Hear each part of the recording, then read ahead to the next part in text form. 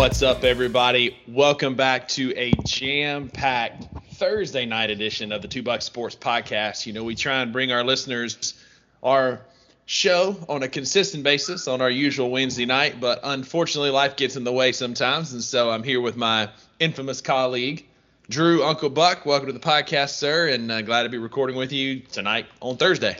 Yeah, so glad to be here as well, Rusty. You know, I take 100% of the blame, even though it wasn't my fault. So my sister's in town, and I've had some truck problems, and so we went to my mom's house and had some meetings yesterday afternoon, and we just got caught up, and then I kind of got hit with the, "Are you leaving? I haven't seen you in so long," and so it was kind of like, "Oh crap." So I was like, "Well, you're the one that moved away," but yeah, it didn't fly. Yeah, so, nothing like a sister or family member to put the pressure on you, man. Yeah, so it's a day late. You can write all letters to me if you're complaining. If you want to actually complain, you can write a letter. It's the best way to get to us. Rusty will put his address in the show comments here. If you have anything bad to say, a letter is the best way to get to us. If you have something good to say, we invite you to please comment it on our social channels, Apple Podcasts. Leave us a comment and 5 stars. But if you have anything bad to say, just mail it to Rusty. That's fair, and I'll properly handle it. It's a great big garbage can out front of my mailbox here in my neighborhood, so that's right where I'll bring it home and deal with it. Yeah. All right, Drew, we had a lot of happenings over the last week or so in sports, so we'll go ahead and dive right in. I think you had a question, though, after some of the shenanigans during the NBA Finals. Is that right? Yeah, so I don't know if you saw this, but I believe it was after game number 4. Reports got out that the Miami Heat mascot was sent to the emergency room after he was punched twice by Conor McGregor in a failed stunt, some kind of botched stunt. I think that reports came out that Conor McGregor wasn't at fault here for injuring the person. They were supposed to have protective equipment underneath the headgear of the mascot, in which they did not provide enough. And so it just made me wonder, if you could punch any mascot, any professional sports mascot or college sports mascot, which one would you punch first? It's a kind of, we've got a theme going here where we've done the most punchable faces in the past weeks. I just want to know who you would most want to punch out of the sports mascots. I mean, a couple come to mind off the bat. I think if I had to pick one, it's that little leprechaun that bounces around at Notre Dame football games. You know, I've got nothing against short people. My best friend, you, is the shortest person that I know. So I've got nothing against short people. I just can't stand this little bro running around, pretending to be a leprechaun. In short pants. In short pants. And weird hat, a jacket that doesn't fit. I'd punch him right in the face. Yeah, I kind of think that anybody who live mascots are probably a bad idea. Yeah. You know, not animals, but like people dressed up as mascots, in which the only thing, I guess the point of contention starts with you have to wear a headdress or a headgear. Mm-hmm. Like if you were just dressed up like a leprechaun and everybody knows who you are, your family and your friends, and everybody knows who you are, that's not cool. Yeah. Like that's never, I would never want to be the mountaineer for West Virginia. Yeah. Like that just seems like Halloween to me. Yeah, but I like that pick. As cool as that outfit is, I would have to agree, because part of the allure and cool things about mascots is anonymity. Nobody knows who you are. Right. That is part of the lore. And, I mean, NBA mascots make hundreds of thousands of dollars a year, and they work so hard to keep their anonymity to the fact where they actually treat – I was listening to a podcast, the guys that is Grizz for the Memphis Grizzlies. He is not – it's not me that plays the Grizzly. The Grizzly is a person once I put the suit on, and so I'm no longer me, I'm him. You know, it's like this whole alter ego thing and real weird psyche that goes on around it. Yeah. The first thing that came to my mind is I would love to punch Lassie at Texas A&M. that long-haired, prissy dog. Yeah, I'd punch that dog. And if not him, then one of those yell leaders. I'd love to punch a yell leader. That's fair. I struggle with this a little bit. You know, Brutus is a weird looking, like you're just walking around with a tree nut on your head. Chestnut. Yeah, he's a Buckeye. You're just a tree nut with legs. No, don't care for that. The Stanford Cardinal, that tree that runs around, it's just construction paper on a frame. Right. Like, it doesn't even look good. And then lastly, a land shark. Like, that's a beard. That's not a mascot. I would send that thing to the ER in a heartbeat. Well, the problem with the land shark is it derived from a genuine place. However, the execution was very, very poor. Trying to make that human shark combo happen. They should have just put like a fluffy shark, a plush shark out there, and the Katy Perry sharks. Yeah, that's fine. Let it be for the kids, but you made this buff man put on a skin suit with a shark head that looked like a can opener. Like, it was very poorly executed. And so what derived from it derived from a good place. I mean, they were honoring a former Marine who played football at Ole Miss who ended up passing away way too soon. And they called him the Land Shark. It was his nickname. So they tried to the universe was already in crisis anyways because everybody wanted a mascot since Colonel Reb was, taken out to the barn. Yeah. And so very poor execution. They should have just left the bear. Nobody cares about a mascot unless you bungle it the way Ole Miss did. Yeah, I mean, there are iconic ones. Like Brutus is iconic. The Leprechaun, Big Al, they've done well. The Ibis at Miami. So if you have a good mascot, they know who it is. And then if you have a really bad one, they know who it is. But like Bully and all these people in the middle, nobody really cares or knows or whatever. I mean, you've got your elite. Your elite is like what's his name? Mike the Tiger. Like, that's an elite, mascot. I love the BYU duck. Cougar. Yeah, I love the duck at Oregon. But mascots are only a topic when you bungle it the way Ole Miss did. And it made them a laughing stock. And for the ones that hate Ole Miss, they cling to that with more secret. Like, they love the fact that to make fun of Ole Miss's mascot more than they love their own children. It's like, oh, that's what we're going to hang on to. We're never going to let this die. Oh, and it's Ole Miss's fault. Oh, woe is me. Hey, but speaking of, you're talking about how much money mascots make. I saw just this week that the Nuggets mascot clears $625,000 a year, which is more than most WNBA players. Well, I mean, can you really make an equivalency between a mascot and a WNBA player? I thought it was interesting. I mean, obviously the NBA is a much higher revenue generating sport, business, whatever you want to call it. But $625K to put on a suit and dance around, I'd put in an application. Oh, absolutely. Can you imagine the stupid thing? I would get punched by Conor McGregor for $625,000 a year. Absolutely. I mean, take me out, sucker. Line them up, man. Yeah. Get Mike Tyson. Let's go. I always hate those people making those false equivalencies between WNBA and whatever. Like, I get it. You need to, make more money, but it's a for-profit league. It's all depending on revenue. If you want the NBA to absorb everything, your payroll and everything, that's fine. But the NBA would only be harming their product and paying their players less. Yep. So it's just like, Rusty, you went to college to be a physical therapist. I went to college to be an engineer. We both know that there was a scenario to where we would make decent money, a steady lifestyle. My wife decided to be a teacher. She had a calling to be a teacher. Mm-hmm. She walked into that career knowing that there's no money in it.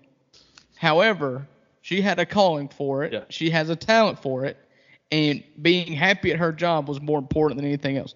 That's kind of what the WNBA, I mean, you know what you're getting into, right? Sure. Like, you only make so much. If there's a big withholding problem when it comes to the ownership in the WNBA where they're pocketing 90% of the money, then by all means fight for that and want to be paid a percentage of every dollar that comes into the WNBA. That's fair. That's what the NBA did. Mm-hmm. But if the money ain't there, and you may end up risking bankrupting your whole sport. Yeah. So, but yeah, I just thought that was interesting. And speaking of money and moving parts, I know you saw this. It's the wildest scene. Shout out to our buddy Aaron Timburen up in Boston, the only real athletics fan that I know. It's been a wild week for Oakland baseball. They go from games where they have less than 100 people there to they did a reverse boycott the other night. Did you see this?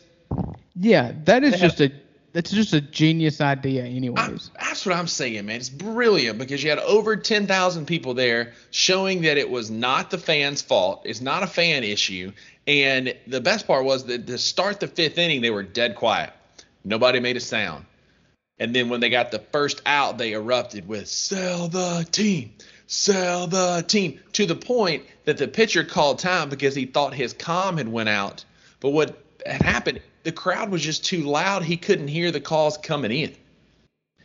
Yeah, so where do you stand on that? I can see it both ways. I mean, you're right. The Athletics are terribly run, and a bad product means people aren't going to buy tickets. Mm-hmm. But you just had 10,000 fans show up and put on a spectacle. On a Monday night.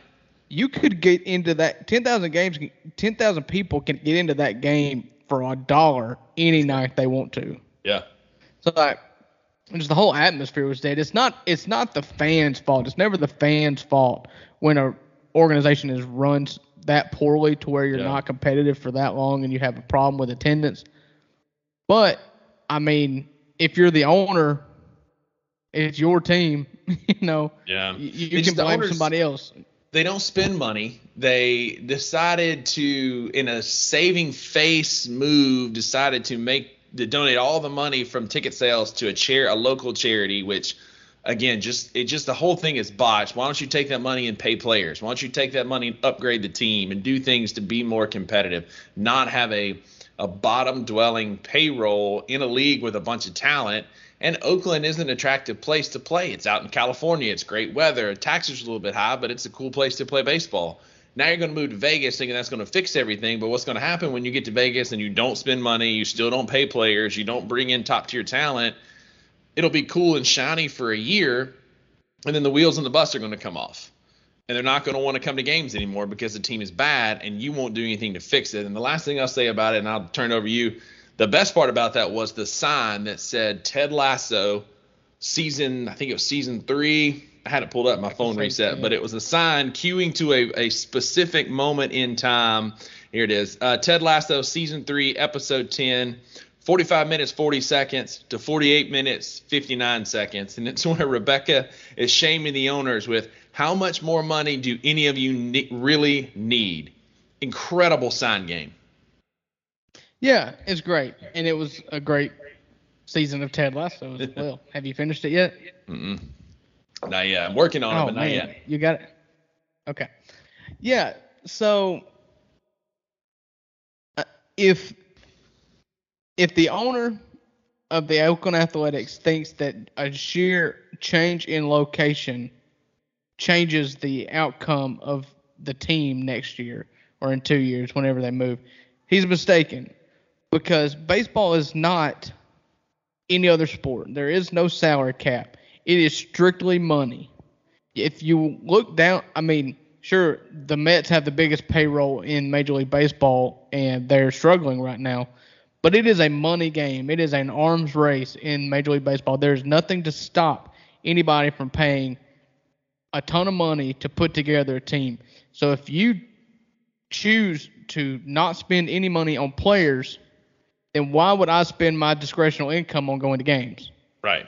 And then you're leaving your fan base that in most cases, grew up loving you. Nobody has decided to be an Oakland Athletics fan later in life. Yeah. That's a stupid decision. But you grow up in that community that loves the Oakland Athletics. You're removing yourself from the community that loves you. So you're going to Las Vegas where there are no Athletics fans. So you're hoping to make new fans, but you want to make new fans while probably spending the same amount of money and putting together the same deplorable team that you've put together the last, 20 years. They made the playoffs. Well, they were a part of that Jeter. 3 or 4 years ago. No, they were part of that Jeter flip was the last time that I really remember them being relevant, which was early 2000s. Yeah. And that was the Moneyball team, right? Yeah.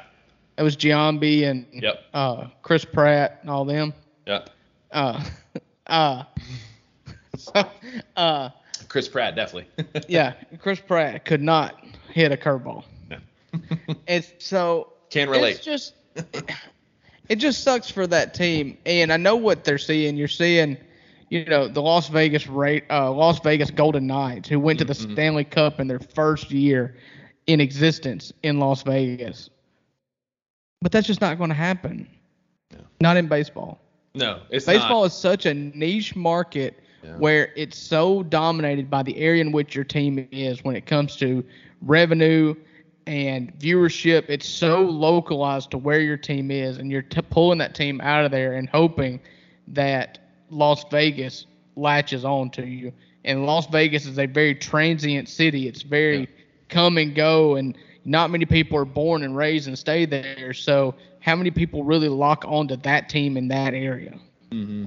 Yeah, and baseball, there's chemistry in basketball and football and hockey, but baseball is such a chemistry-driven sport that it's a long game. It's hard to – you see all these teams that have just blown all this money on salary cap to lose to a team that's been together for 8 years, 6 years, 5 years, whatever. Baseball is such a long-term chemistry team that you're right. A change of scenery is not going to automatically make them good. It's going to take players getting in the system, playing together, getting used to playing together, and building it up. So a quick move to Vegas is not going to have them in the Fall Classic in the next 4 to 5 years. If anything, it's going to set them back further as they're having to adjust, bring in new players, new ballpark, the works. You know who the first person I would call as soon as I set up a base camp in Las Vegas? Shohei Ohtani. Bryce Harper. Come home.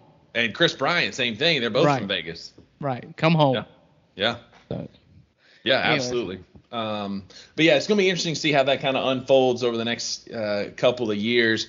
Drew, our Grizzlies have been in the news a lot lately. We'll talk about them a little bit before we deep dive into some of the other news coming up. First of all, did you see Austin Reeves' shoes that came out today? No, I saw the headline that he had been talking with a shoe company out of Japan or China. Yeah. And they released the images, the prototype, and took pictures of him in them today. And if Ja Morant gets more than about 20 games this year for his gun incident on IG-LIV, the NBA is a sham. My man has a crosshair from a rifle scope on his shoes. So you're going to allow a guy to have a rifle crosshair on his shoes, but you're going to come after my boy who's dancing around with what may or may not be a fake gun, according to his camp, on Instagram. Please, that's such a stretch. What a crap excuse. I'm as big of a Ja Morant fan and a Grizzlies fan as you'll find, and that is a stretch. It's terrible. Everybody knows what that crosshair is for. He's saying he's a sharpshooter and trying to get a logo. Don't believe that he's like, he could have went full on, Anthony Richardson. Mm-hmm. He could have went AR-15 or Andre Carolico went AK-47. Mm-hmm. He just put a scope on there. So if you think that shoe and Ja Morant's impending suspension should be related in any way, you've lost your mind. I was curious what your take on that was going to be. But speaking of my honest take is that they're ugly. They're hideous. So that's really all I've got to say about it. Yeah, they're awful. A Chinese brand. So. Yeah, hideous shoes. But speaking of our beloved Ja Morant, Adam Silver, the league commissioner of the NBA, said that he had reached a decision. He had gotten some more information and was going to wait until after the NBA Finals to announce his decision about Ja Morant's suspension.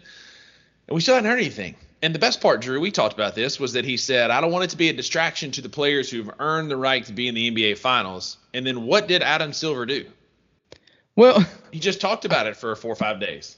Yeah. So the question was asked. So every year before Game 1 of the NBA Finals, Adam Silver has his what they call it a State of the Union, where he just tells the state of the league and answers questions. And a question was asked about Ja, and he said, I don't want to distract from the NBA Finals, so we will announce it after the Finals is over. But there's, the comments, like, there's been additional information, the whole thing. He just kept talking about it all the time. And so here we are. The NBA Finals ended on Saturday night? Sunday night. And here we are Thursday at 6:45 p.m. Central Standard Time, and we have no idea what's happening. The Nuggets won it in 5, and I was hoping for a sweep just so I would know what the punishment is. Mm-hmm. And so what I'm thinking is that the Nuggets won the title. They paraded today, and it comes on a news dump on a Friday tomorrow. Probably. Yeah, let them get their parade. Let Jokic and them have their moment in the sun, and we'll get to all that here in a few minutes, what that parade was, because it was one of the better parades I've seen in a long time, just the happenings all around that. But, yeah, I'm curious what they're going to do with him. It's time we know. Adam Silver, you've been sitting on it for 2 weeks now. It's time to know. I think John knows. I think it's been relayed. Mm-hmm.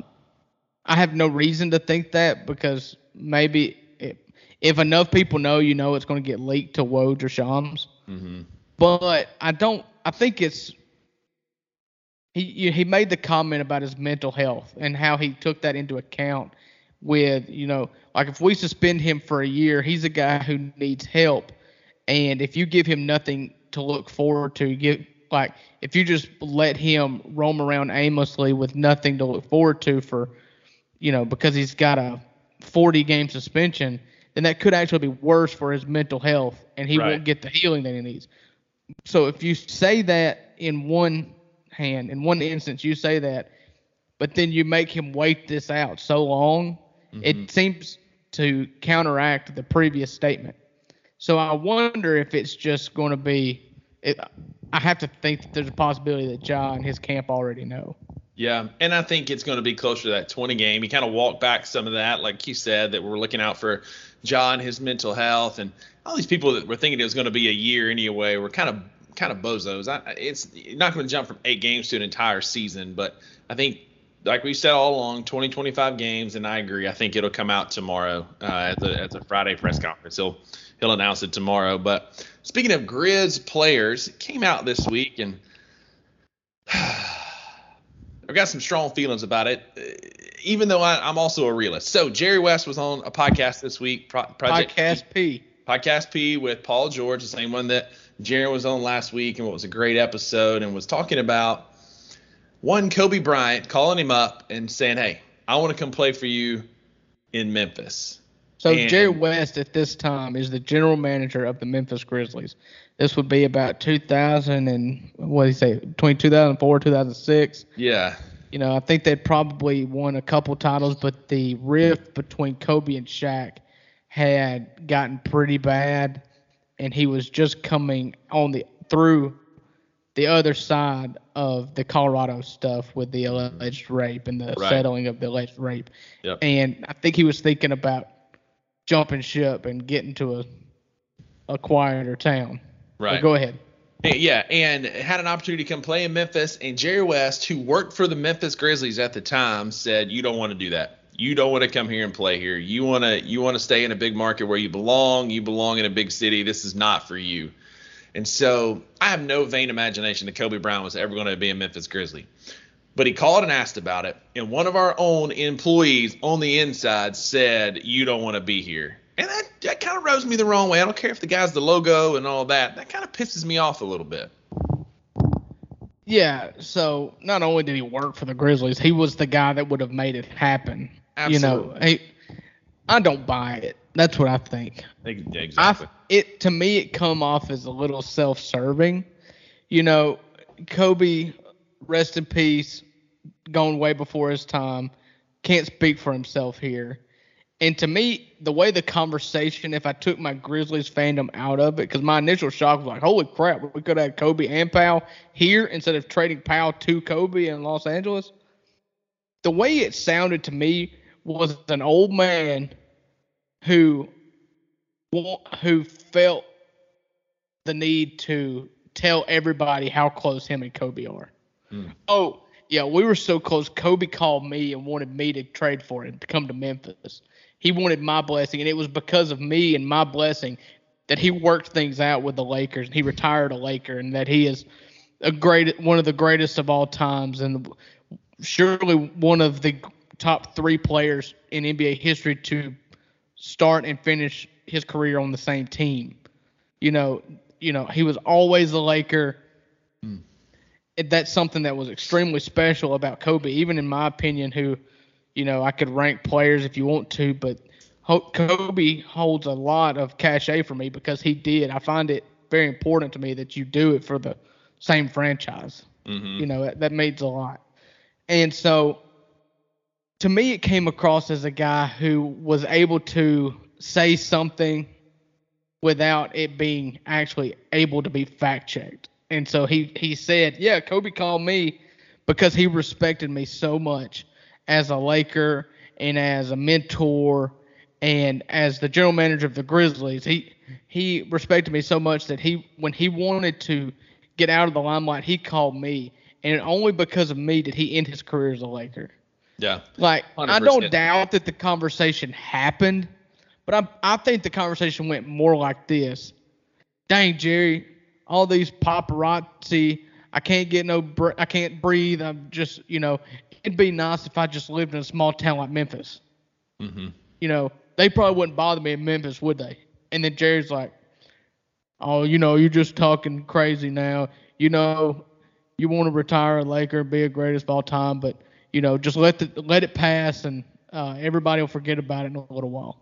Yeah, I 100% agree. It felt like he was trying to be relevant and, like you said, tout that. That's why I let off with I'm also a realist. There was no way Kobe Bean Bryant was ever going to put on a Grizzlies jersey. Had it been cool, yeah. Would we have won an NBA title? Absolutely. Yeah. But it wasn't going to happen. Well, I mean, no, it wasn't going to happen. And, shoot, if I was 85 years old, I was the logo, I was Jerry West, who, is one of the probably 5 most influential basketball figures of all time. Shoot, I'd say whatever I wanted to say. Nobody's going to check me. Yeah, talking out of pocket on a podcast too. Yeah, nobody's going to check me. But as a Grizzlies GM, if you really wanted what's best for the Grizzlies too, even if Kobe offhand mentions, man, I bet it'd be nice living in Memphis, small town, immediately you're like, you should facilitate that. Make it happen. Yes, I get you have a relationship, father figure, I don't care. The Grizzlies are still paying your bills. Come play with us. Yeah. You know what, Kobe? You're absolutely right. We'll trade you, I don't know, Drew Gooden.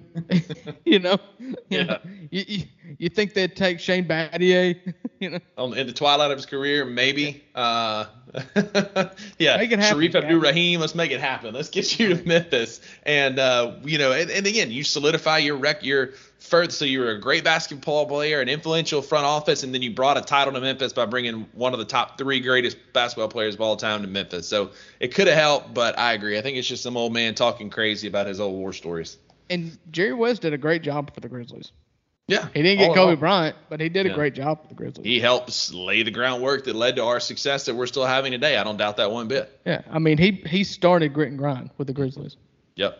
Long before Chris Wallace waddled up there from Miami. But anyway. Yeah. Last NBA topic before we move into a little bit of golf talk. It's looking more and more like the NBA is going to expand in 2024. There's getting some traction that they could add 1 to 2 teams next year. And it always comes up. Vegas is a popular destination. We've been talking about that with the A's. Seattle's been pushing to get their franchise back. Now the Supersonics have moved to Oklahoma City. Louisville, Kentucky is randomly getting a lot of traction. Drew, what are your thoughts? Where do you think those teams are going to be? Well, I don't think there's any doubt. If there is one place that will have an NBA franchise in the next 5 years, it's Las Vegas. Mm-hmm. There should be a team there anyways. It's too big of a market. It's such a hub for entertainment and culture and travel, everything. It'd be a great place for an NBA franchise.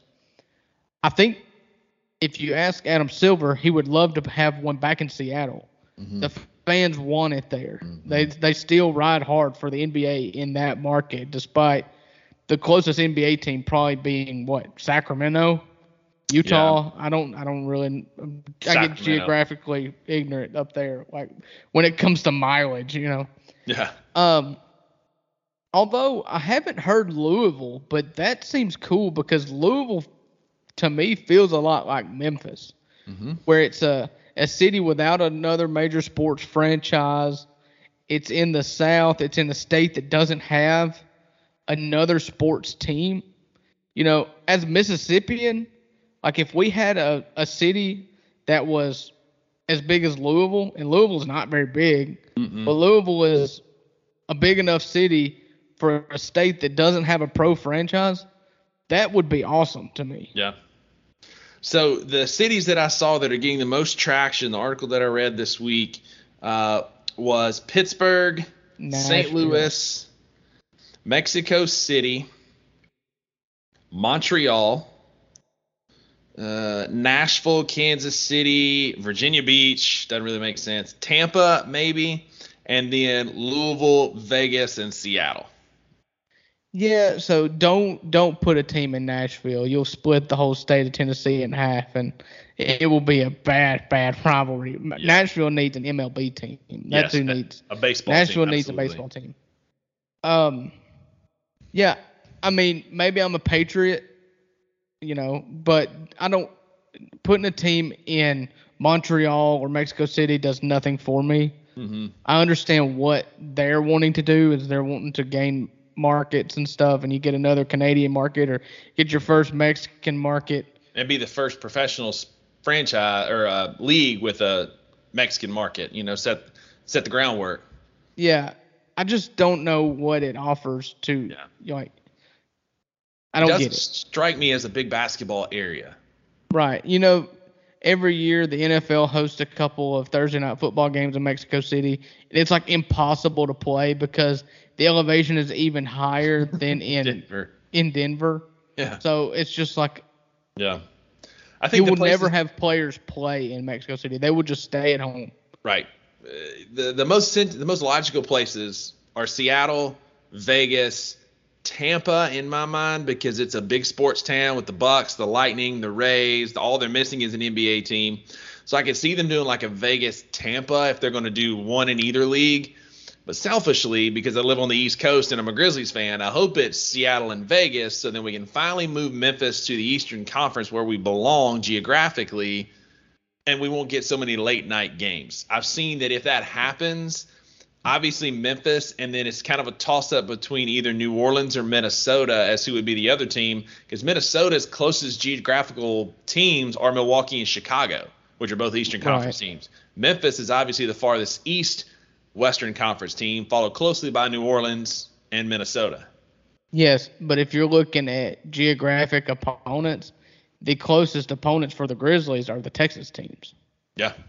So it kind of works against it. I'm not a fan of moving to the Eastern Conference. I've said this on this podcast before. There's something that, and we're going to get into this. Well, I'll talk about it even more in a little bit when we talk about SEC football. There is something familiar about playing in your conference. We've went to war in the playoffs with the Warriors and the Lakers and the T-Wolves and the Thunder and the Clippers and Spurs. I don't want to have those. To me, a playoff matchup with Chicago or Charlotte or Orlando or Brooklyn, that does nothing for me because there is no history. Maybe it's a history that will develop and I won't think about it 5 years from now. But where we sit right now, we were the 2 seed in the West. What are we going to go up any in the East? Yeah. I mean, the East isn't as deep. I get it, but I want that familiarity. I want that rivalry that is already brewing.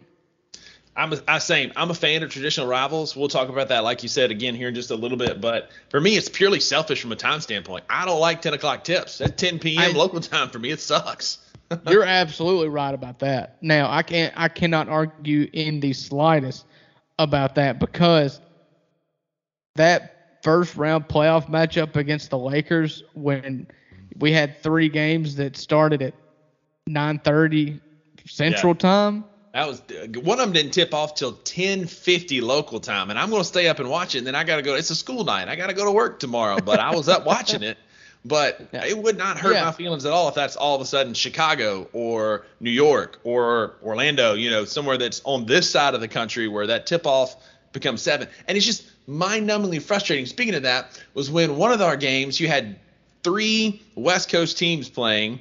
And then you had Memphis. And then they had the game with Memphis tipping off at 10 and Golden State and Sacramento tipping off at 6:30. Like, that doesn't make any sense. No, it doesn't. And it's all about time slot. It's about TV. And so the Western Conference team is always going to play later. And that doesn't make me feel any better about what the one situation you're talking about with the 2 California teams tipping off before Memphis. But that's what it is. And I would love, NBA on Wednesday night, on ESPN, or Tuesdays and Thursdays on TNT, to be in that 6:30 game rather than the 9:30 game. Yes, sir. I get that. But that's the only reason. Excited. I mean, I can get excited about Boston or Miami or the Knicks or Milwaukee, but there's just no blood there. There's no skin in the game, Yeah. We play Charlotte a couple more times, so I might get to see him play a couple more times in Charlotte, which is only about 3 hours away. Atlanta's only about 5-6 hours away. I could watch us there a little bit more, but really it's purely a time base. I agree. I'm a big fan of traditional rivals, especially with Wemby coming to the Southwest Division. Like, I want to stay with the Western Conference if it wasn't for the late tips. Right. And I'm 100% opposed to late tips, and so that would have to be, I'd have to think long and hard if the decision were up to me. Yeah. Purely for a bedtime standpoint for me, I'd probably do it. Right. You would see like Memphis, Atlanta being like the big regional divisional matchup, and we'd be in there with Atlanta, Charlotte, Orlando, Washington, Orlando, that bunch. Yeah. Yeah, I agree. I like where we are better, but right. We might as well go ahead and tackle basketball. We'll bump golf back a little bit in the show docket since we're on a roll. But Grizzlies are there's rumors that the Grizzlies are looking to trade up in the NBA draft, which goes directly against what Zach Kleiman said in his exit interviews, talking about we might have leveraged too much on rookies and draft analysis and draft picks. Drew, can you make sense of that? Not particularly, other than I know that's been their MO so far. The only reason why it's a surprise is because of the comment that Zach Kleiman said earlier, right after the season ended, that you alluded to, where he said, I don't know if it's smart to double down on youth again. We've been so draft heavy and young person heavy, and we've seen how it's kind of resulted in a fizzle out late in the season, in the postseason, when it becomes that crunch time veteran playoff rotation that you need. You've kind of, what was a strength in your bench, you lose that depth when you ultimately the rookies get pushed to the end of the bench. When you got so many rookies, you shorten up your bench rotation, and it's hurt us in the past. It's kind of in the MO though of Zach Kleiman to trade up in the draft. And what I think would happen, and the reason why I think he may do it, is I don't think it's necessarily picks for picks. Mm-hmm. You look at Toronto, and they've still got OG hanging out there. They got a brand new coach who's Darko Rajakovic, who was the lead assistant for the Grizzlies, just took the head job at Toronto. Yeah, congratulations to Darko, man. It's a nice step up for him. Yeah, and from all signs, he has been an incredible coach and player developer for the Grizzlies. Yeah. Just look at the leap that Dez took. He single-handedly attributes that to Darko. And so he's the new coach at Toronto. The report said moving up into the late lottery, middle of the first round, well, Toronto's got the 13th pick. Mm-hmm. And so when you're looking at who's in that range that was reported, Toronto's there. And so if the trade looks more like the Grizzlies send 3 firsts and a player for OG and 13, you make the draft compensation work and then you throw in some players, that makes sense because you're getting a player, but you're probably also getting rid of a player. So it's a net zero when it comes to youth. I think they're looking at it like that. I think the young players, especially the ones they drafted last year, I think more of them are on the table this offseason than have ever been before because you've seen what regular season depth gets you. You need playoff depth. You know, Miami Heat made the NBA Finals without any depth at all. You thought they were a very shallow team during the regular season. They ended up the 8th seed. But then what you found out is you've got enough dudes that when you play them 40 minutes, they're going to win a lot of games. Yeah. And so you need to build a playoff depth on this team. One of the trades that I've seen is kind of interesting to me, and I'm curious if you've seen this and what's your thoughts on it. I don't love it, but I also can kind of see some merit in it. It's trading up with the Los Angeles Lakers, who are at pick 17, trading for Jared Vanderbilt, who is not an offensive stalwart by any means, but he's a better offensive player than Dillon Brooks, but also a plus wing defender. So you trade for Jared Vanderbilt and their 17th pick. And this trade that I saw that worked was for Jake LaRavia, the 25th pick, and a first round in 2024. A pick like that I can get behind because here's why. Jared Vanderbilt can be that BC backup because he's kind of that 3, can be a stretch 4 if he needs to. And then if BC's out to the All-Star break, you've got the perfect guy to fill in there. Then if BC comes back, you trade Jared Vanderbilt at the All-Star break or at the trade deadline for a better piece. Yeah, so I saw that same trade. I don't remember who put it out. But it was Jared Vanderbilt, and we also get a first back, and we send LaRavia in 2 first. Yeah, we get the first this year. We get Jared the 17 this year. They get Jake LaRavia, our 25th pick this year, and our first round next year.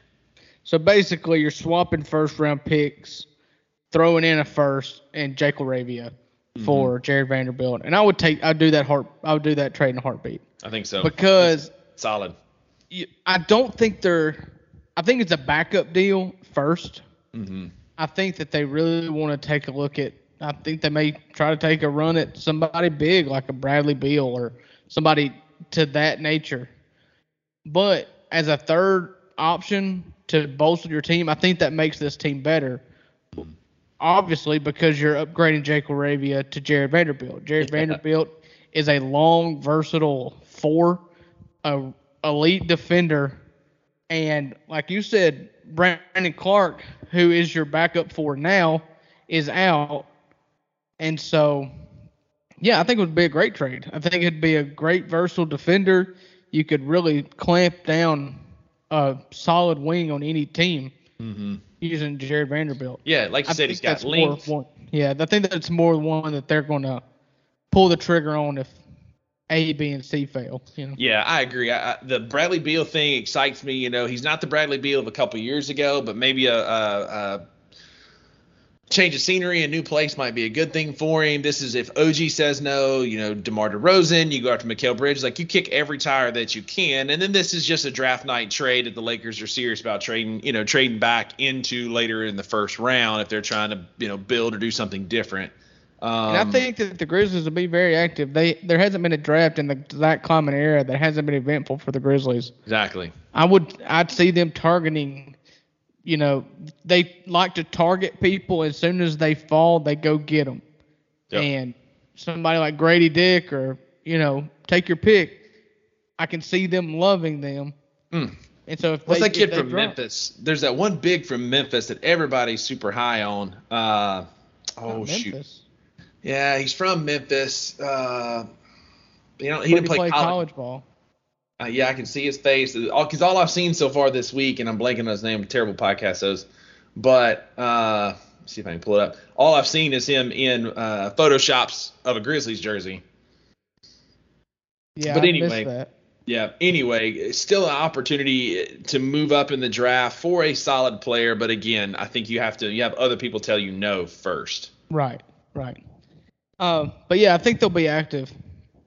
I think Tyus Jones, and a lot of this is still dependent on what the Ja suspension is.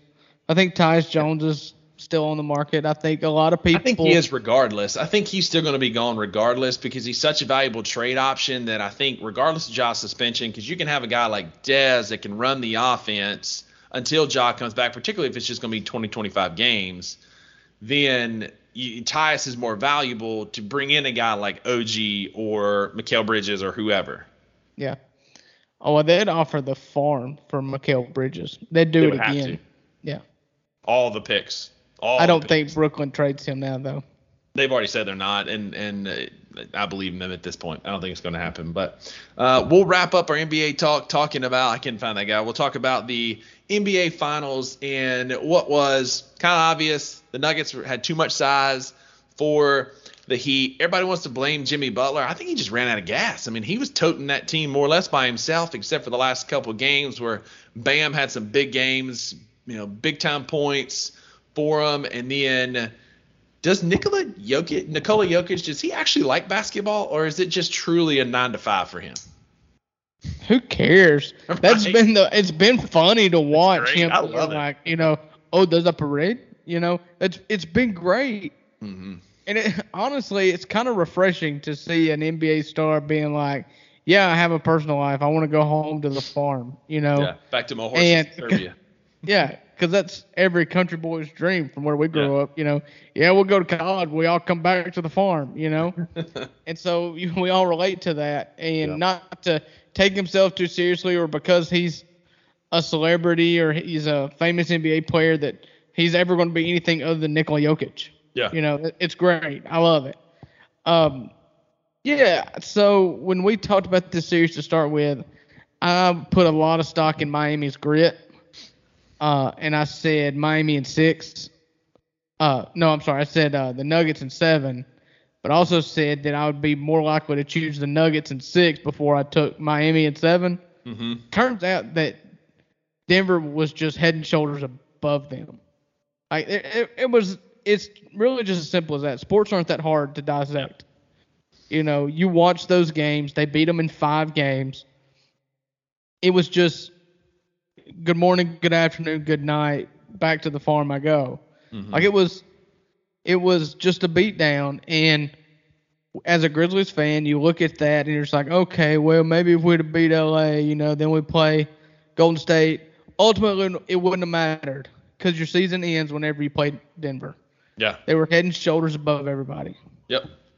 I agree. They just the size. They had the great pieces. They moved the ball super well. Nobody was going to beat Denver this year, and nobody is going to beat their parade from today for a very long time. Watching the drunk Mike Malone running around, trolling LeBron, trolling the NBA, trolling the Lakers. Watching Jokic say, after being here, I want you to stay and parade. I don't want to go home yet. And then the best video was Aaron Gordon last night in the streets of Denver, parading around downtown with all the fans because all the fans are here, and then head and shoulders above them is Aaron Gordon walking down the sidewalk.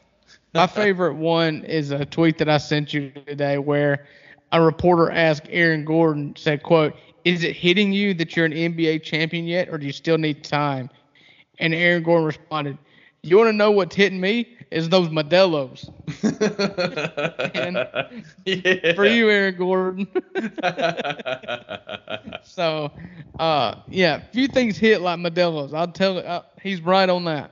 Yeah, it's the number 1 selling beer in America now, and the number 1 beer for Aaron Gordon out in Denver this week, apparently.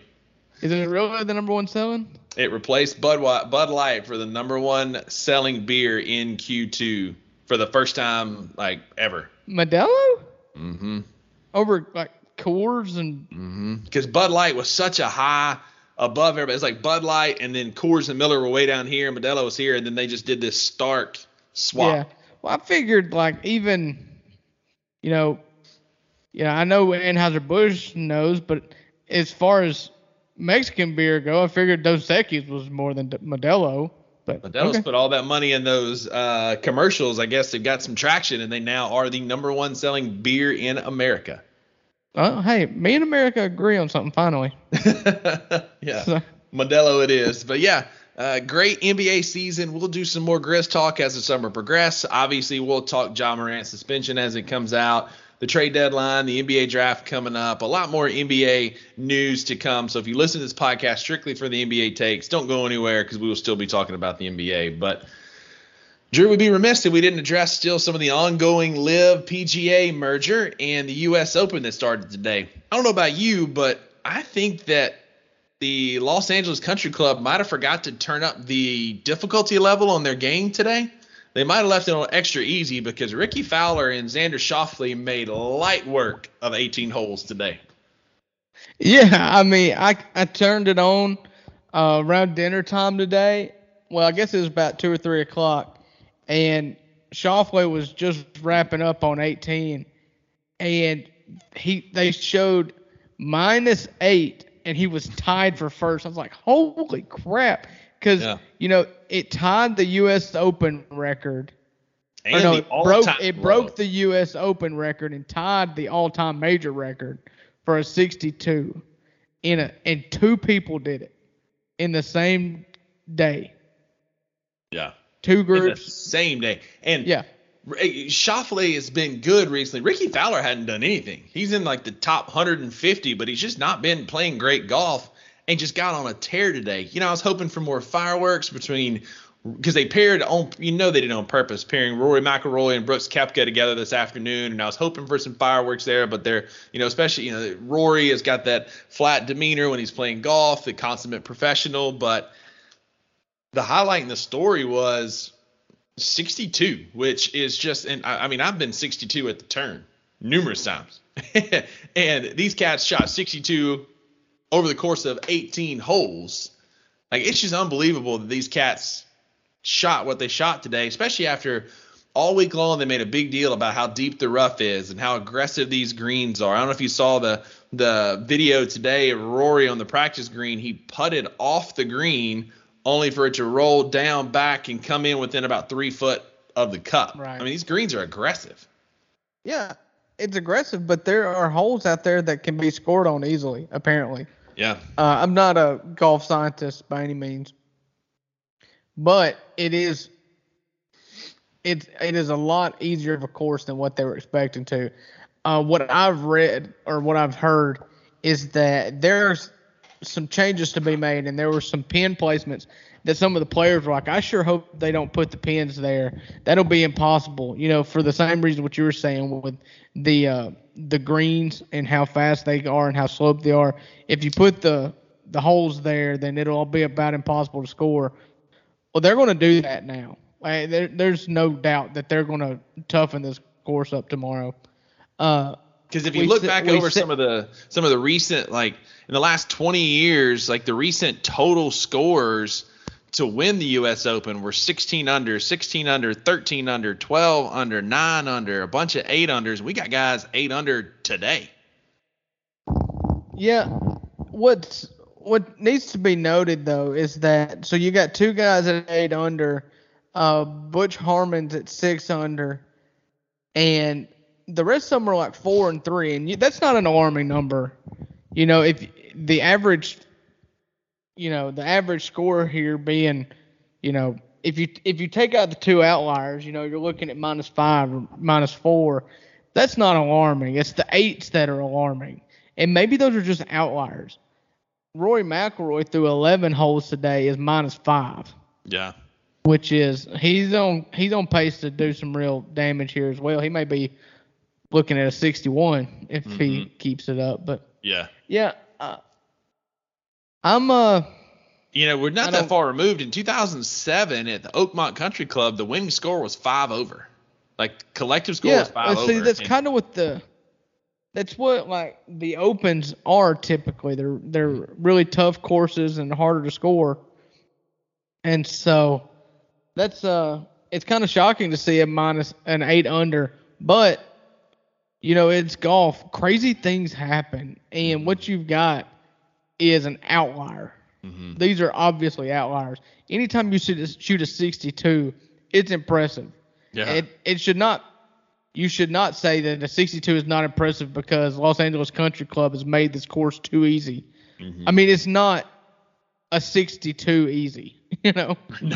62 is never easy. Right. So just throw those out and look at the next high score, which is a you got a -6 and a -5, 3, 4 unders and a handful of 3 unders, and that seems about right. Yeah, that seems about on par, especially with one of the holes. There's a 290-yard par 3. I mean, you got to hit a tank off the tee for a 290-yard par 3. But again, some of these pin placements had to be super easy. They weren't really tested the players today. And again, it's outliers. Some guys, some days you just have it. And Ricky Fowler had it today. And I like Ricky Fowler personally. I hope it continues. He has a great weekend and win some golf that he hasn't played, some winning golf that he hasn't played in a while. But it's just interesting to see a score so low so early in the tournament. Starting day one off like that. But one person who was not on hand to see it was one Ja Morant, who ditched the tournament this weekend to deal with some health related issues. Part of me kind of wonders, was he compromised by the Saudis? Is he worried about this congressional investigation that's coming down, which is funny.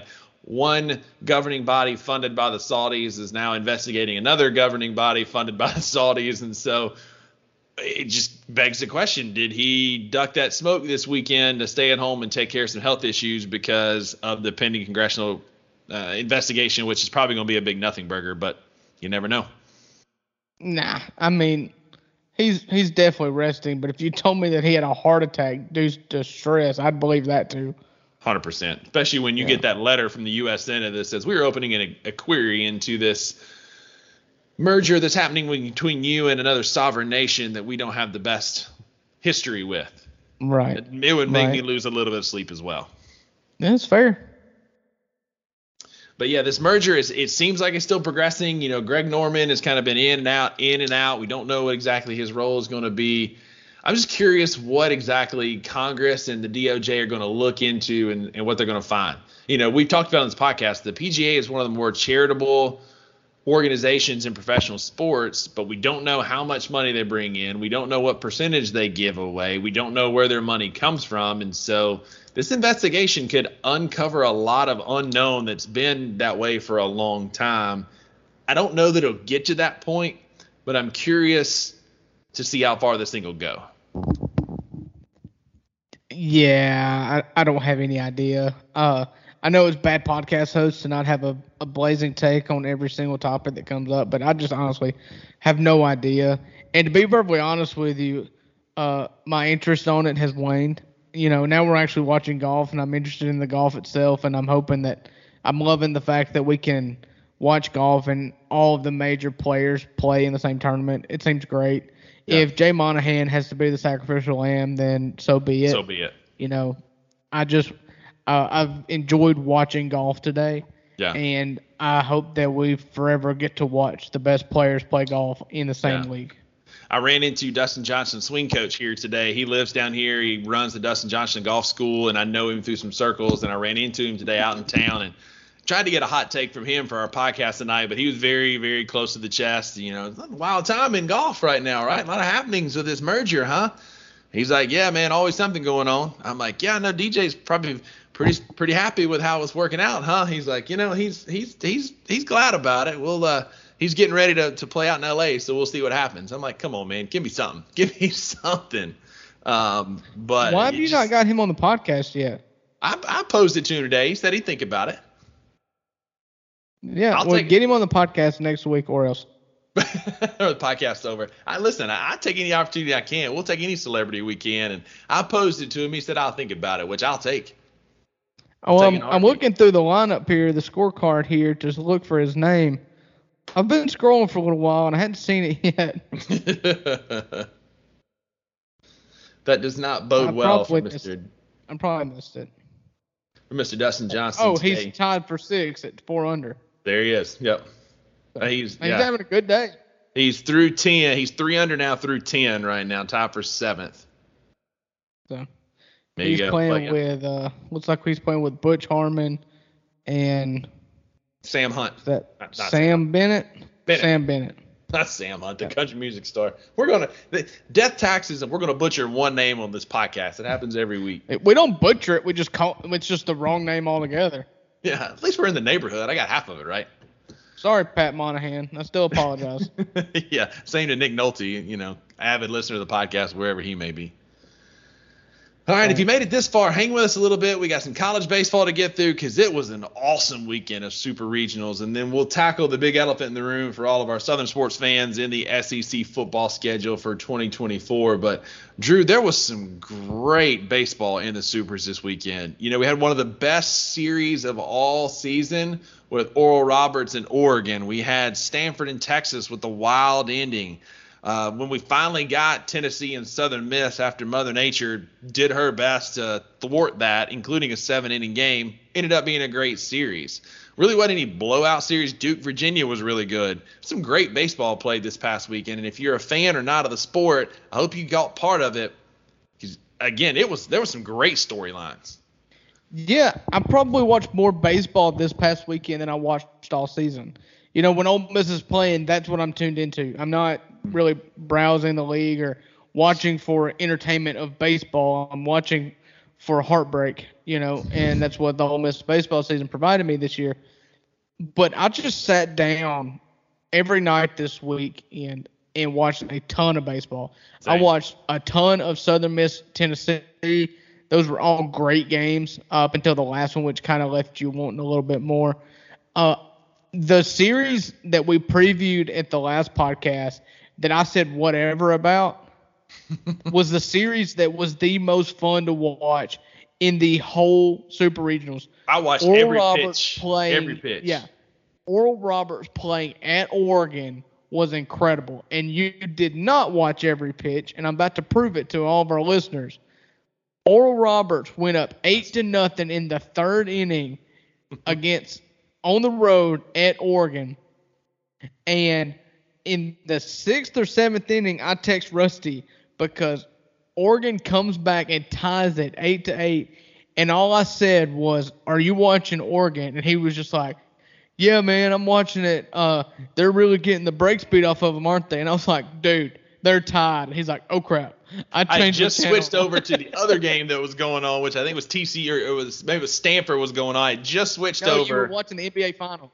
I had the NBA Finals on. I had one other baseball game on my computer. I was just like, I'm just gonna switch over. It's over. And then Drew texted me and calls me out, and I was like, oh. And so I went back, put the finals on my computer, and watched the end of the game. That's right. So Oregon comes back and wins game 1, and I watched that game and I was like, this is incredible because the SEC feels like we've cornered the market on caring about college baseball, but that stadium in Eugene, Oregon was on fire that Friday night. It was just intense the whole time. Oregon wins it, holds on. Yeah, Oregon walks it off in the 9th inning only to get walked off against. They're up 9-8 in the bottom of the 9th, and Oral Roberts loads the bases and hits a double in the corner and ends it in game 2. And then you have just the longest, most pitching changes in the world, game 3. And Oregon, when you're comparing them against Oral Roberts, Oregon was the team that run out of pitching. Yeah. They couldn't get an out.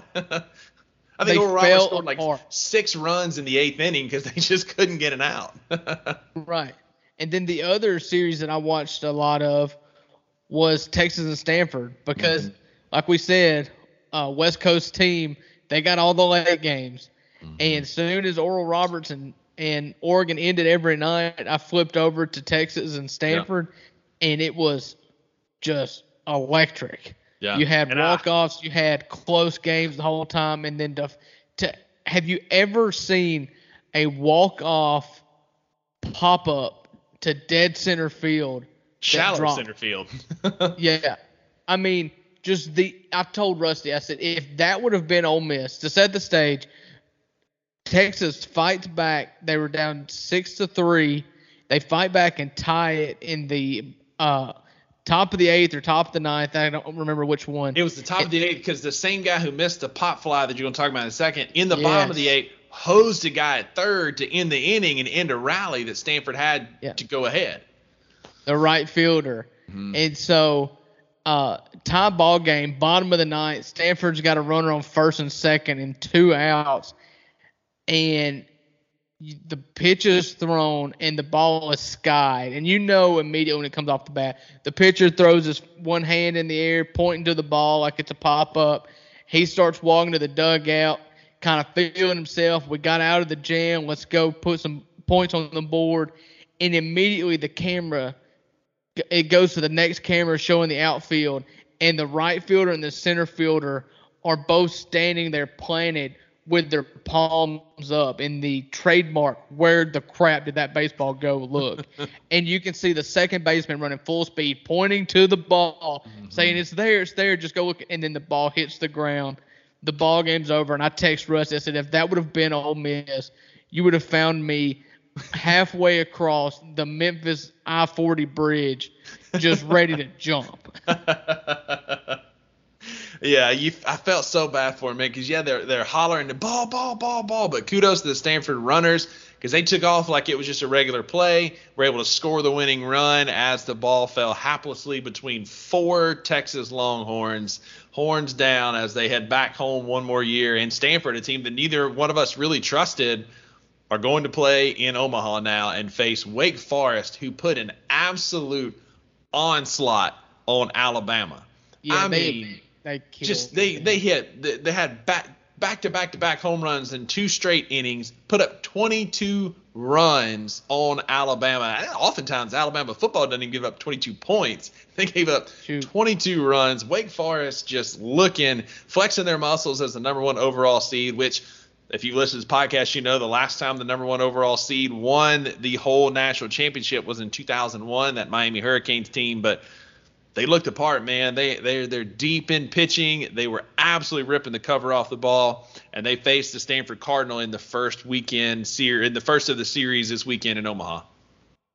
Yeah, so we talked about our favorite series. You know, we talked about Southern Miss and Tennessee and Oral Roberts and Oregon and Stanford, Texas. The rest of them, the rest of them were all pretty much dominating. Florida the only other one that went 3 South games Carolina. was UVA and Duke was the only other one to go 3 games. I'm not going to give you that one because Duke won the first game, but then Virginia beat them by 10 the next 2 games. That's fair. You know, they beat them in the final 2 games. They beat them by a combined 20 runs. So I'm not going to really tell you. It went to a 3rd game, but it was as non-competitive of the last 2 games there could be. That's fair. With the exception of the first game, Virginia mowed through their regional. LSU mowed over Kentucky. Florida mowed over South Carolina. Yeah. I feel like I'm missing one regional somewhere. TCU beat up on Indiana State. Yeah, that wasn't close either. For Indiana State. And so we're going to look here at College World Series matchups now. But I think the teams you're really choosing from are the teams that obviously mowed through the competition. SEC bias tells me that LSU and Florida should be reckoned with. However, Wake Forest has made every single team that they've faced all year long look absolutely ridiculous. Yeah, they are now 49, 40, 50. They're 51-10 on the season. They've only lost 10 ball games all year. They're dominant baseball team. They're just whipping people, and the next victim is Stanford. Stanford's coming in with a lot of emotion after a big emotional win off of Texas. Wake Forest is they're the team to beat in my mind until they prove otherwise. They've got great pitching. They hit really well. I don't know that Stanford can hang with them, but that's the first half of that bracket. The other part of that bracket is LSU and Tennessee, 2 SEC foes. LSU, like you said, kind of cakewalked up to this point. You know Tennessee's probably going to face Paul Skeens in that first game so he can have some time to rest for later. I don't know that I like UT's chances against LSU, which is on paper and when healthy, the most talented team in the country. So on one side of the bracket, we've got Wake Forest, Stanford, LSU, and Tennessee. Correct? Tennessee, yep. So the most important part, and this is spoken from somebody who has just watched their favorite college baseball team win a national championship and go through and win every game except for one in the College World Series. There's nothing more important in the College World Series than winning your first game. Absolutely. And so you look at Wake Forest and Stanford, and you look at Tennessee and LSU, and if you could tell me who wins the first game on either side, I can probably tell you who's going to be facing off late. Because in Ole Miss's case, it was Ole Miss, Auburn, Arkansas, and Stanford. Ole Miss started out 2-0, Arkansas beating Arkansas in the second game. Then Arkansas had to beat Ole Miss twice, and they couldn't do it. So it's very important. Just like the way college baseball is set up is you've got regionals, you've got super regionals, then you go to Omaha and you play regionals, and then the finals is a super regionals. That's how it's set up. You just do the whole thing again. And so you look at a guy, LSU being able to throw a guy like Paul Skeens in game one is huge. Now, Tennessee's got plenty of guys that can throw 100 miles an hour. So I guess it just matters who is hot. I don't think there's a lineup better in the NCAA than LSU hitting it. You've got enough starting pitching to get through it, to stay in the winner's bracket, at least in the first two games, to stay in the winner's bracket. So I like LSU and Wake Forest, obviously, on that side of the bracket, on the top side of the bracket. I agree. I think that an LSU Wake Forest winners bracket game would be electric. Oh my gosh, what a baseball game! But Wake Forest has got to stay in that winners bracket. I don't know how much pitching they've got. According to D1 Baseball's rankings, they had 4 of the top 10 relievers and starters at the end of the year. So they've got some pitching depth, but again, they play in the ACC. You had Miami, you had Virginia, Duke, Wake Forest. I don't really know what the ACC has as much SEC bias coming out there. Allegedly, they have some good pitching depth, but you and I both know that's what it all comes down to is can you pitch when you get to Omaha? Because especially if you get in that loser's bracket and you're playing 4 or 5 games in a row, it's hard to get out of that if you don't have enough arms. And that ballpark is not a ballpark that really rewards hitters either. Not anymore. I'm sorry, it does reward hitters. It doesn't reward pitchers. So when you get into it, you've got to be able to find somebody to pitch. I know Ole Miss went. They had 2 legit aces in Dylan DeLucia, who won the College World Series MVP, and Hunter Elliott. And then you had to get a start from somebody else. Yeah. And that one start ended up being in a loss, but that second time we played Arkansas and lost, you got an amazing start from your best bullpen arm. And then because you lost that game, you had to throw we threw another bullpen arm in the championship series. Yeah. And Jack Doherty was perfect for 5 innings. And so that's what you've got to look at.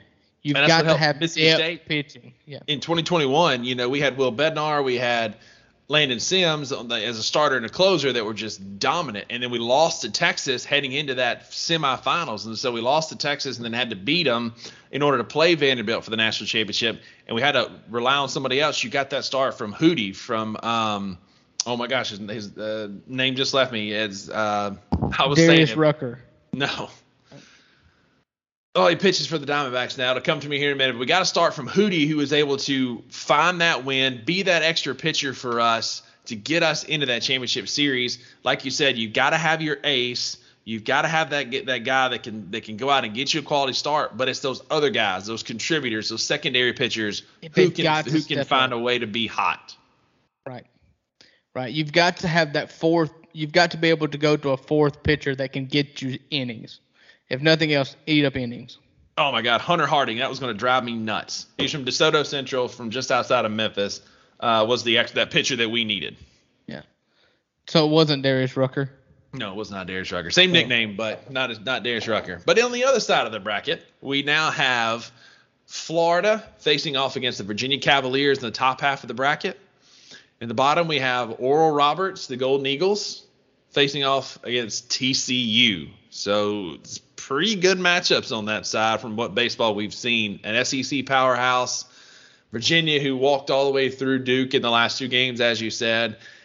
Oral Roberts, who just feels like that team that's just finding ways to win right now. And TCU, who might have got a break by being able to host that super regional shout out to the Special Olympics being hosted in Indiana. Yeah, to me, this comes down between two teams. Oral Roberts is a great story, and by all means, I hope that they make a run in it. There has been a 4 seed that's won this whole tournament before, and there's only been 3 4. This makes the third 4 seed that's ever made the tournament. So before this year, 4 seeds are 50-50. If you make it to the College World Series, 50% of the time you're winning. You won it. Yeah. So I hope they keep riding it. If I'm Florida, I'm looking at this bracket, and I'm just like, bring it on. This is our story. You just got to because it's all dependent on that first game. Mm-hmm. And Virginia's got Jake Geloff. He's incredible. He should be on the Golden Spikes Awards finalist, even though he's not. He's incredible, 20-something home runs this year. But then you've got the bottom half of that bracket, and it's Oral Roberts and TCU. TCU's a 2 seed. They hosted a regional, like you said, based on losses because they put out Arkansas and because Indiana State didn't have the capacity to hold a super regional crowd. They've probably the hottest hitting team to walk into Omaha right now. Yeah, after hanging so 20 on Arkansas taken twice. Lightly. Yeah. But the winner of that Florida-Virginia game will be the betting favorite. It will be the only team I would put money on that side of the bracket, is whoever wins that game. And I saw Florida in person this year. They're good. They're very good. You looked at Southern Miss, they lost in the Super Regionals again this year. Their number 2 starter that they had last year, Hurston Waldrop, pitched, 8 innings of 0 or 1 runs allowed in that Super Regional against South Carolina, a team that they've already seen. Yeah. He mowed them down. Yeah. And so, and then you've got your first baseman that's going to pitch in the third game that they play. Jack Caglione is incredible. Yeah. In the meantime, he's going to hit bombs. Right. And so, I'm all in on Florida on that side of the bracket. The only thing that can stop a good offense is a great pitcher. Mm-hmm. And Florida's got them. Yeah. And so we'll see what happens. But regardless of what happens, if it's Florida or Virginia, that's who's coming out of that side of the bracket. I don't think there's a team. Yeah. I don't know that Florida could beat Virginia 2 times later, just like I don't know if Virginia could beat Florida 2 times after the first game. So it really comes down to that for me. I agree. Speaking of pitching performances, I did want to talk about this. Back up to the Stanford team. Did you see the effort that Quinn Matthews put in against Texas? Man, he pitched 156 pitches in a complete game win. And then in the post-game interview said, hey, if they need me to get 2 outs tomorrow, I can do it. And just guys, he's just a dude, man. Just went out there, slung it, helped Stanford win 156 pitches to get that win. That was an incredible, gutsy performance in the Super Regionals. That was the second game, right? Second game. What was the final score to that? Do you know? I'll look and see. Look and see, because I want to make a point. 156 pitches for a college pitcher is irresponsible. I don't know that you can honestly, given a week's time now from that game to his next pitching performance, 156 pitches has never been done by him before. Can you really expect him to perform and give you the length after pitching 156 pitches in a game on Saturday night? So Stanford won 8-3. He gave up 8 hits, struck out 16 with 156 pitches. Stanford had 15 hits, but his final stat line was 9 innings, 8 hits, 3 earned runs, 1 walk, 16 strikeouts. He threw 103 strikes on 156 pitches. All right, so you can't tell me this, but I would like to know how many pitches he had going into the 9th inning. Because at 156 pitches, you're up by 5 runs. Are you telling me that you don't have a closer? I know they do. I watched him pitch the other day. He's good. Mm-hmm. And so I don't know. Unless you're trying to league save that him. is just riddled with Tommy John injuries. I mean, it just. He gave up 2 runs in the third, 1 run in the seventh. So the ninth inning seems like it was very uneventful. No hit, no runs anyway. So do you give another guy a shot when you're up 5? I don't know, but still, gutsy performance on the kid to throw 156 pitches and strike out 16. Yeah, props to him. I know in Omaha last year, it was a 1-0 game against Arkansas, and the winner goes to the finals.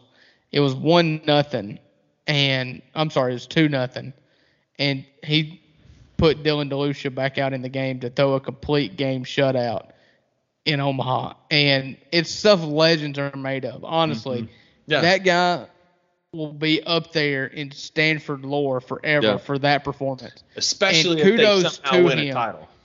Yeah, but if he blows out in Omaha, that's when you'll have to answer questions. Dylan DeLucia, if you didn't get every single pitch out of him that game against that team, then you don't go to the final series against Oklahoma. Yep. So. But yeah, tune in this weekend. We got the College World Series queuing up. It's going to be a great weekend of baseball. Again, Drew, I'm excited about some of these matchups. I think the Florida-Virginia game will be great. It's going to set up for some greater games later in the brackets. But tune in. If you're not a college baseball fan, this is the weekend to watch. You definitely want to make sure you catch those games. Well, as promised, we'll get to our last topic. If you've hung with us this long, hang in there. We've gotten to the most important topic for anybody south of the Virginia line, and that's the SEC announced last night the 2024 conference schedule. So for those of you keeping up, those you may not know, if you've been living under a rock, Texas and Oklahoma are joining the SEC next year in the 2024 season. So the SEC met in Destin, Florida last week for their summer meetings and got together and they worked out a schedule for 2024 where they eliminate East and West and they went with an 8-game conference schedule. We kind of highlighted it on the podcast episode in the last couple of weeks that they're going to stay with 8. They didn't go with 9. And after seeing the Mississippi State schedule particularly, I'm grateful they didn't go with 9 because we probably would have added one more difficult road game in what's already going to be a tough season. But Drew, I know we talked about it some last night. I mean, it was a great – ESPN did a great job announcing it. It was cool show, fun to watch. I've got some thoughts on Mississippi State, some of the other schedules that came out, but initial gut reactions to the announcement of the schedules last night. Yeah, so just to set the stage just a little bit more, you're going to 16 teams in 2024 and Texas and Oklahoma. They are getting rid of divisions. They are not scheduling football schedules based on divisions anymore. You'll see this as we go down the list here. But, for instance, Ole Miss, we will not be playing Alabama. We will not be playing Auburn. We will be playing Florida, South Carolina, Georgia, and Kentucky. That's 4 SEC East games, or former SEC East games. And you're only playing 1, 2, 3 SEC West games in Oklahoma. So forget what you think you know about divisions. There is no East and there is no West anymore. Yep. So the only way to grade these schedules is looking at who you used to play and who you currently play. So Ole Miss, their away schedule will be Arkansas, Florida, LSU, and South Carolina. And their home schedule will be Georgia, Kentucky, Mississippi State, and Oklahoma. My first reaction to the Ole Miss schedule is, one, it's going to be a lot of fun in the first year to have Oklahoma come to Oxford. Mm-hmm. I think of the two teams, I would rather play Oklahoma in 2024 than I would rather play Texas. I think Texas is trending higher than Oklahoma right now because we just really don't know what Venables is going to do at Oklahoma and if that trajectory will stay the same trajectory and the same expectation that Lincoln Riley had it at. Mm-hmm. 2, you dodged Alabama and Auburn. And Auburn kind of goes 50-50 for Ole Miss most of the time anyways. It's 50-50 at home, rather. You lose most of them on the road. But you kept Arkansas, LSU, and Mississippi State. So what I'm thinking is if they probably did this, they looked at it maybe in pods. We talked about 4-team pods before, and I would have said that the Ole Miss pod should be Mississippi State, Arkansas, Ole Miss, and LSU. That's what I would have wanted. And it looks like that's what we got. Now, whether or not that's what they did when they were drafting this schedule or not, I couldn't tell you. But I really have to pour one out. It's really a shame on the SEC to not recognize the greatest rivalry in the SEC and Ole Miss not being able to continue the rivalry with Vanderbilt. I knew that was coming. The Chucky Mullins game will be dead forever. Mm-hmm. Like, you've got to keep that. As an Ole Miss fan, we care so much about that Vanderbilt game, and it's a shame that we're not keeping it. I mean, you look at Mississippi State here. I'll get to that. They kept their rivalry with Georgia. I think they should play Georgia every year. So why can't we play Vanderbilt every year? Speaking of Mississippi State, oh my God, we got a big screw you from the SEC so backing up just a little bit. Yeah. So the pod idea, I do like that idea. I'm curious if that's what they did, except for we dropped LSU. So we don't play LSU. We dodged the bullet. We don't play LSU for the first time since 1947. We don't play Auburn for the first time since the mid-30s. We don't play Alabama for the first time. The last time Mississippi State and Alabama didn't play was 1936. I'm a fan of traditional rivals. They kick our butt every year. But I'm going to miss that game. But not enough to bemoan the fact that we don't have to play Alabama in 2024. But all they did was in a season where our non-conference game is at Arizona State. So we traveled to Tempe for a road game in non-conference. Then our SEC road schedule is at Georgia, at Tennessee, who's trending up, at Texas, who's trending up, and then we play little brother in Oxford. Our home schedule is Arkansas, Florida, Missouri, and A&M. They're trying to make us be a rival with A&M, which is fine. We're 3-2 against Jimbo Fisher. It's fine. Are they really trying to make you a rival with Texas Absolutely. A&M? We play them all the time. You play them all the time because they were in the same division and as they're you. hyping it up as Nobody cares about a Mississippi State, Texas A&M rivalry. They hype it up every year on ESPN. In the pre-games, they talk about these are the former military schools. There's all this pride in agriculture and all this stuff, and they hype it up as two agricultural schools. I'm telling you, it's a rivalry they're trying to make happen. Nothing to do with a rivalry. I'm telling you, agricultural schools. I'm telling you, it's a rivalry they're trying to make happen. That's the basis of a rivalry these days. Is agricultural institutions that have the same colors. Give me a break. I'm on your side. I think it's stupid, but it's one that they've tried to make ever since A&M came to the SEC. I think it's dumb. Drop A&M. Let us play LSU. Let's play somebody else. Let's play Auburn. That's been a great game for us. But instead, we've got Arkansas. Yeah, we can Florida, replay that 3-2 game all the time. Yeah, and Missouri at home. So we got a big screw you from the SEC, man. That's rough. Oh, and the other part it's about not any rougher than anybody else. Get out You're of here. playing in the SEC. The problem is you can't look at that schedule and see anybody that you're going to beat. That's what you're griping about. You go to Athens, you go to Austin, and then in the original 2024 schedule, Tennessee was coming to Starkville. So they switched that to a road game now that we now have to go to Knoxville. So that are three teams that are playing. You could be playing at Alabama. So you're really going to gripe about going to Tennessee? That's a tough place to go play. And a team that's trending up we look at some of the others. So we'll go through some of the other SEC. You can talk about bad environments to go play in if you want to. I'd rather play against bad teams. So play against Tennessee. The other alternative is Alabama. No, that's not my only other option. We could have went to Missouri, played Tennessee and Starkville. We could have played at Art. We could have played at Missouri one way or the other. At Vanderbilt. Like you could have went anywhere. But instead, okay, so Mississippi State fan, he wants a schedule that consists of Missouri, Kentucky, South Carolina, and Vanderbilt. That's not what I'm saying. That's the only way it would be fair. No, that's not what I'm saying at all. The point I'm making is we had a home game against one of these tougher teams, and they took it away from us and put it in Knoxville. That game should have been in Starkville. It's where it was originally supposed to be played. Yeah, but it was originally supposed to be played there before they decided to add in Texas and Oklahoma. But we weren't supposed to play. Changed we weren't supposed to play Texas. We weren't supposed to play Missouri either. So why did one of them have to become the home game? or the Missouri game have to be a home game? Why don't we play at Columbia? Does it matter? I mean, Missouri doesn't matter. We're going to win either way. I like our chances against Tennessee and Starkville better than I do in Knoxville based on current trajectories of that team. But I mean, either way, it's a tough road slate in the SEC going to Austin, Knoxville, and Athens. But that's my point.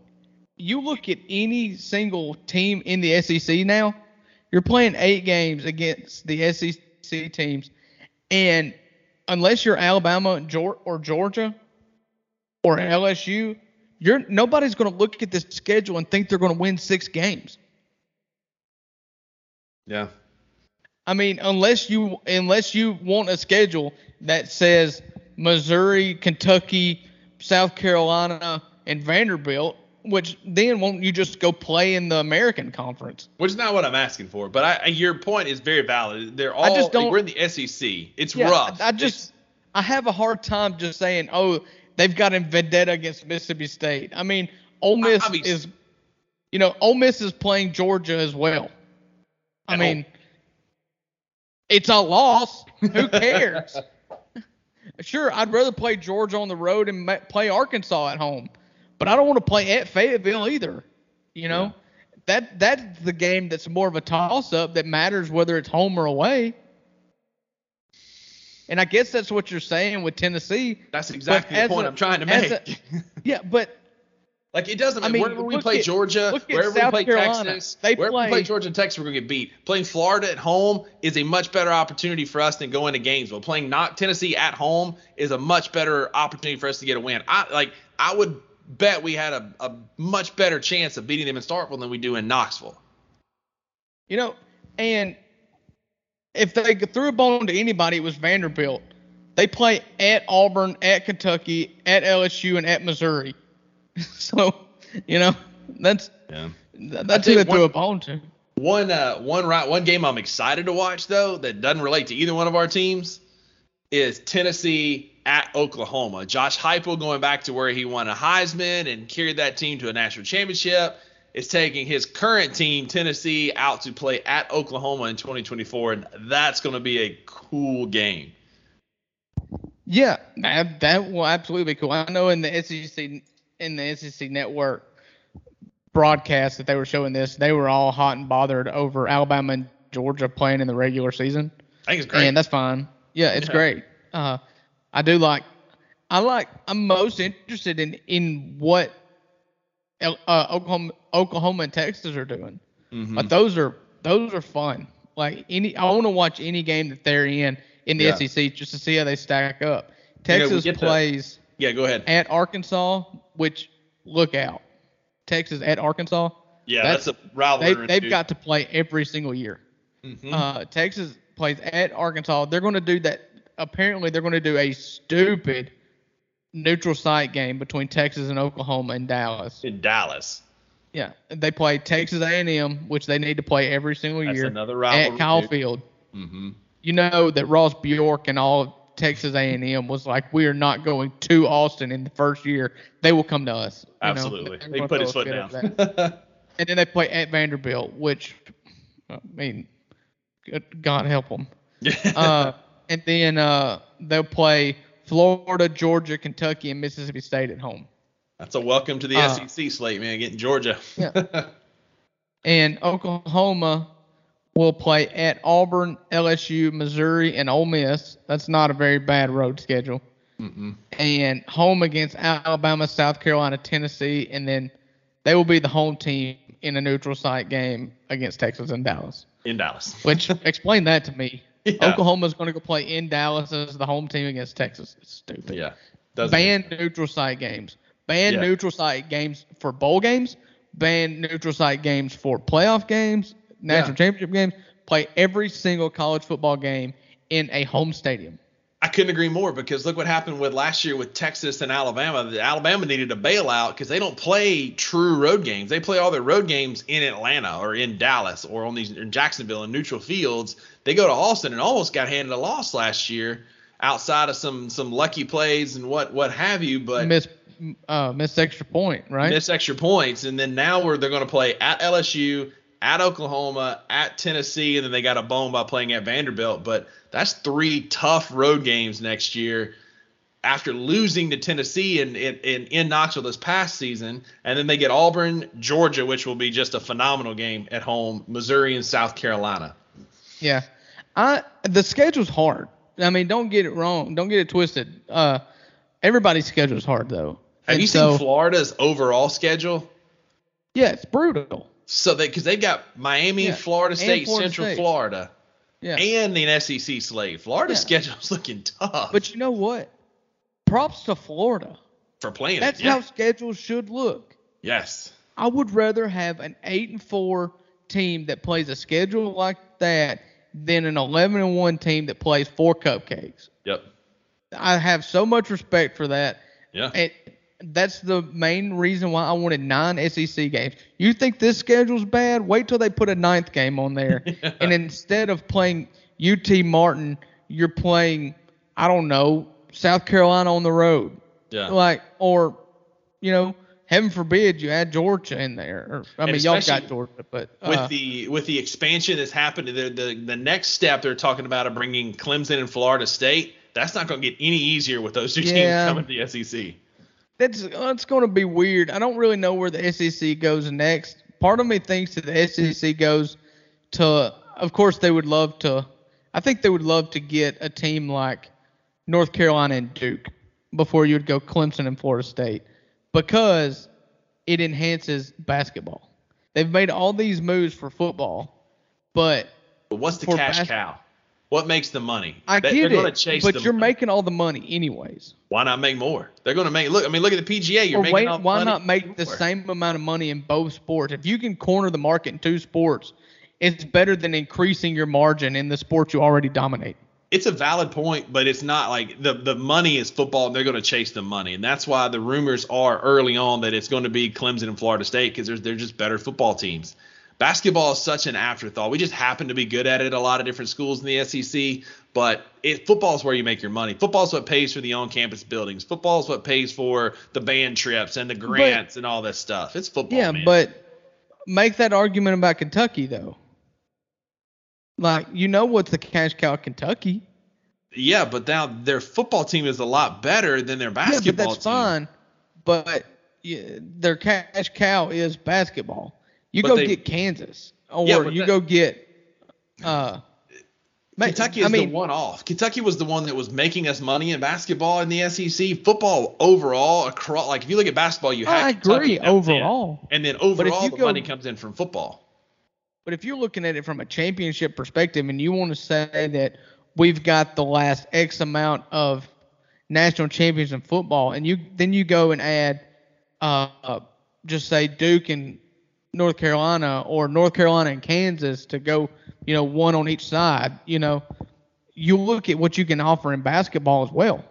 I'm just saying there's no downside to it. Sure, you get, for a football fan of a middle-of-the-road SEC school like we are, wouldn't you love to add in North Carolina and Kansas into that football pool of potential players?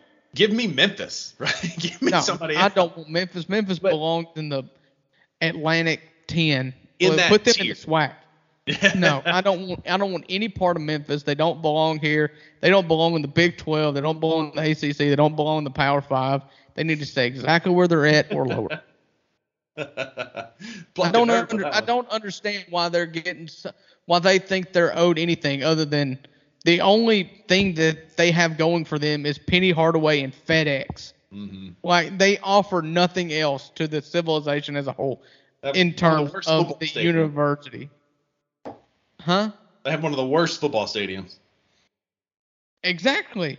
And Fred Smith has said, we will build a facility if you will let them go into the Big 12. And the Big 12 still doesn't want them. Fred Smith says, we'll build a new stadium and be the title sponsor of the Big 12 championship game. And they don't want them. Why would we take them? Yeah. That tier. Somebody around that tier would be what I would want. I think what we're finding out is that tier, they don't belong in that tier. Because UCF has moved up. Houston has moved up. SMU moved up. Cincinnati moved up. I mean, Cincinnati moved up. So Memphis is not in that tier with those people. Yeah. They were in the same conference as those people, but they're not on that tier, or they're not as remotely as desirable as those teams. I mean, there's talk of San Diego State going into the Pac-10 before Memphis is even addressed. Yeah, for sure. But I would not want to add. For a football standpoint, Duke, North Carolina makes much more sense to a middle-of-the-road team. But from a revenue standpoint, you get in Clemson, who is now one of those schools that have won championships in the last 8-10 years. That's just that much more prestige for the SEC. It's that much more money coming in. You've got the history that is Florida State. And Florida State is trending in the right direction because there's no reason that Florida State, Miami should ever be bad with all the talent that's in Florida. An argument could be made, though, that Clemson is going the other way, though, that their best days are behind them. Sure. We'll see this year when they get a new quarterback and they get a new opportunity. We'll see what they do on defense without Venables for another year, but they got rid of, DJ is now out at Oregon State. And so, I mean, I don't disagree. They've definitely trended down, but they've also got another great recruiting class that just came in. The SEC has met its quota of teams that wear orange. That's where I'll leave it. Good point. Now, I don't want another one. And then Florida State conference matchup, Tennessee and Clemson in a conference matchup, that's disgusting. That's gross. It was bad enough in the bowl game.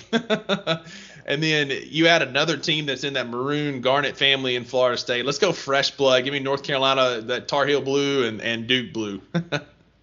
Yeah. Give me Virginia Tech. That'd be fun. Oh, man. I'd love to go see a game in Blacksburg. Oh, my gosh. Which, speaking of, that's a road trip that I would seriously consider making is the Austin. Go to Austin and watch Mississippi State play at Texas. That'd be cool just to go experience that. And Blacksburg would be quickly on that list. I've been to Austin one time for South by Southwest Festival. Yeah. Back when I was rocking and rolling. And it is just as weird as you hear. I hope so. I want to go watch Mississippi State get their butt kicked and just enjoy Austin for the weirdness that it is. Yeah. So I would go watch Mississippi State get their butt kicked. That'd be awesome. Hey, we could take this $2 Sports Podcast on the road down to Austin. We need some sponsors before that happens. So if you're listening to this podcast and you'd like to be a sponsor, we'll do a pre-roll, we'll do a mid-roll, we'll let you sponsor a segment. You tell us what you want, and we will make it happen if we can go to Austin. Yeah. That's the only thing. We want an all-expense-paid trip to Austin, Texas, with a recording studio, and we will record as many podcasts as you would want while we're there. We'll talk about your product, whatever it may be, as much as you want from Austin, Texas, while I root for Mississippi State and Drew roots actively against them. Yeah. So the terms of this would be room and board, obviously, and you're going to have to sweet talk my wife as well because she's going to be the one that stays at home with the 3 kids and a dog. So she's going to need a prize pack as well. That's right. But that's all. Yeah, that's what I've got to say. I think it's fun. I think the horizon for the SEC is very fun. Like I like these little wrinkles. I like adding new stuff in there, especially since Oklahoma and Texas. To me, they bring a lot more clout to the SEC than the original expansion when they brought in Texas A&M and Missouri. Like I wasn't excited to play them. I'm genuinely excited to see Texas and Oklahoma in the SEC and how they fare. I think it's going to add just a ton of competition. It's going to make it a lot harder, but it makes it harder evenly. You're not going to say it makes it only harder for Mississippi State, and I'm not going to say it makes it only harder for Ole Miss. It makes it harder for Alabama, too, because you've seen they played an out-of-conference game against Texas last year. We've seen them play Oklahoma and lose before in bowl games, and then they've played in playoff games. These are teams that are good, and it will equally challenge the whole conference. Yep, I agree. I think it'll be good. And at least in 2024, every single original member of the SEC will play either Oklahoma or Texas. Yep. So maybe that's what it is. Maybe Oklahoma replaced Vanderbilt, but just for 1 year. Yeah. There it is, and we'll get the Chucky Mullins game back. Yeah, and then y'all can play Kentucky again, and we'll play Vanderbilt from here on out. I'm kind of glad to not be playing Kentucky. I'm over playing Kentucky. I'm over that series. Well, that's all I got, Buckets. Why don't you tell them where to find us at, and we'll wrap this one up for tonight. You know where we're at number 2 Buck Sports Pod on Twitter, Instagram, the 2 Buck Sports Podcast on Facebook. Look us up wherever you get your podcasts at Apple, Spotify, YouTube. Give us a like, share, follow. Comment what you thought was funny. Comment where you thought we were wrong. Tell us you hate us as long as you give us a 5-star review. We don't care. Just let us know you're there. And in the meantime, y'all be good until we see y'all back here next week. See you guys.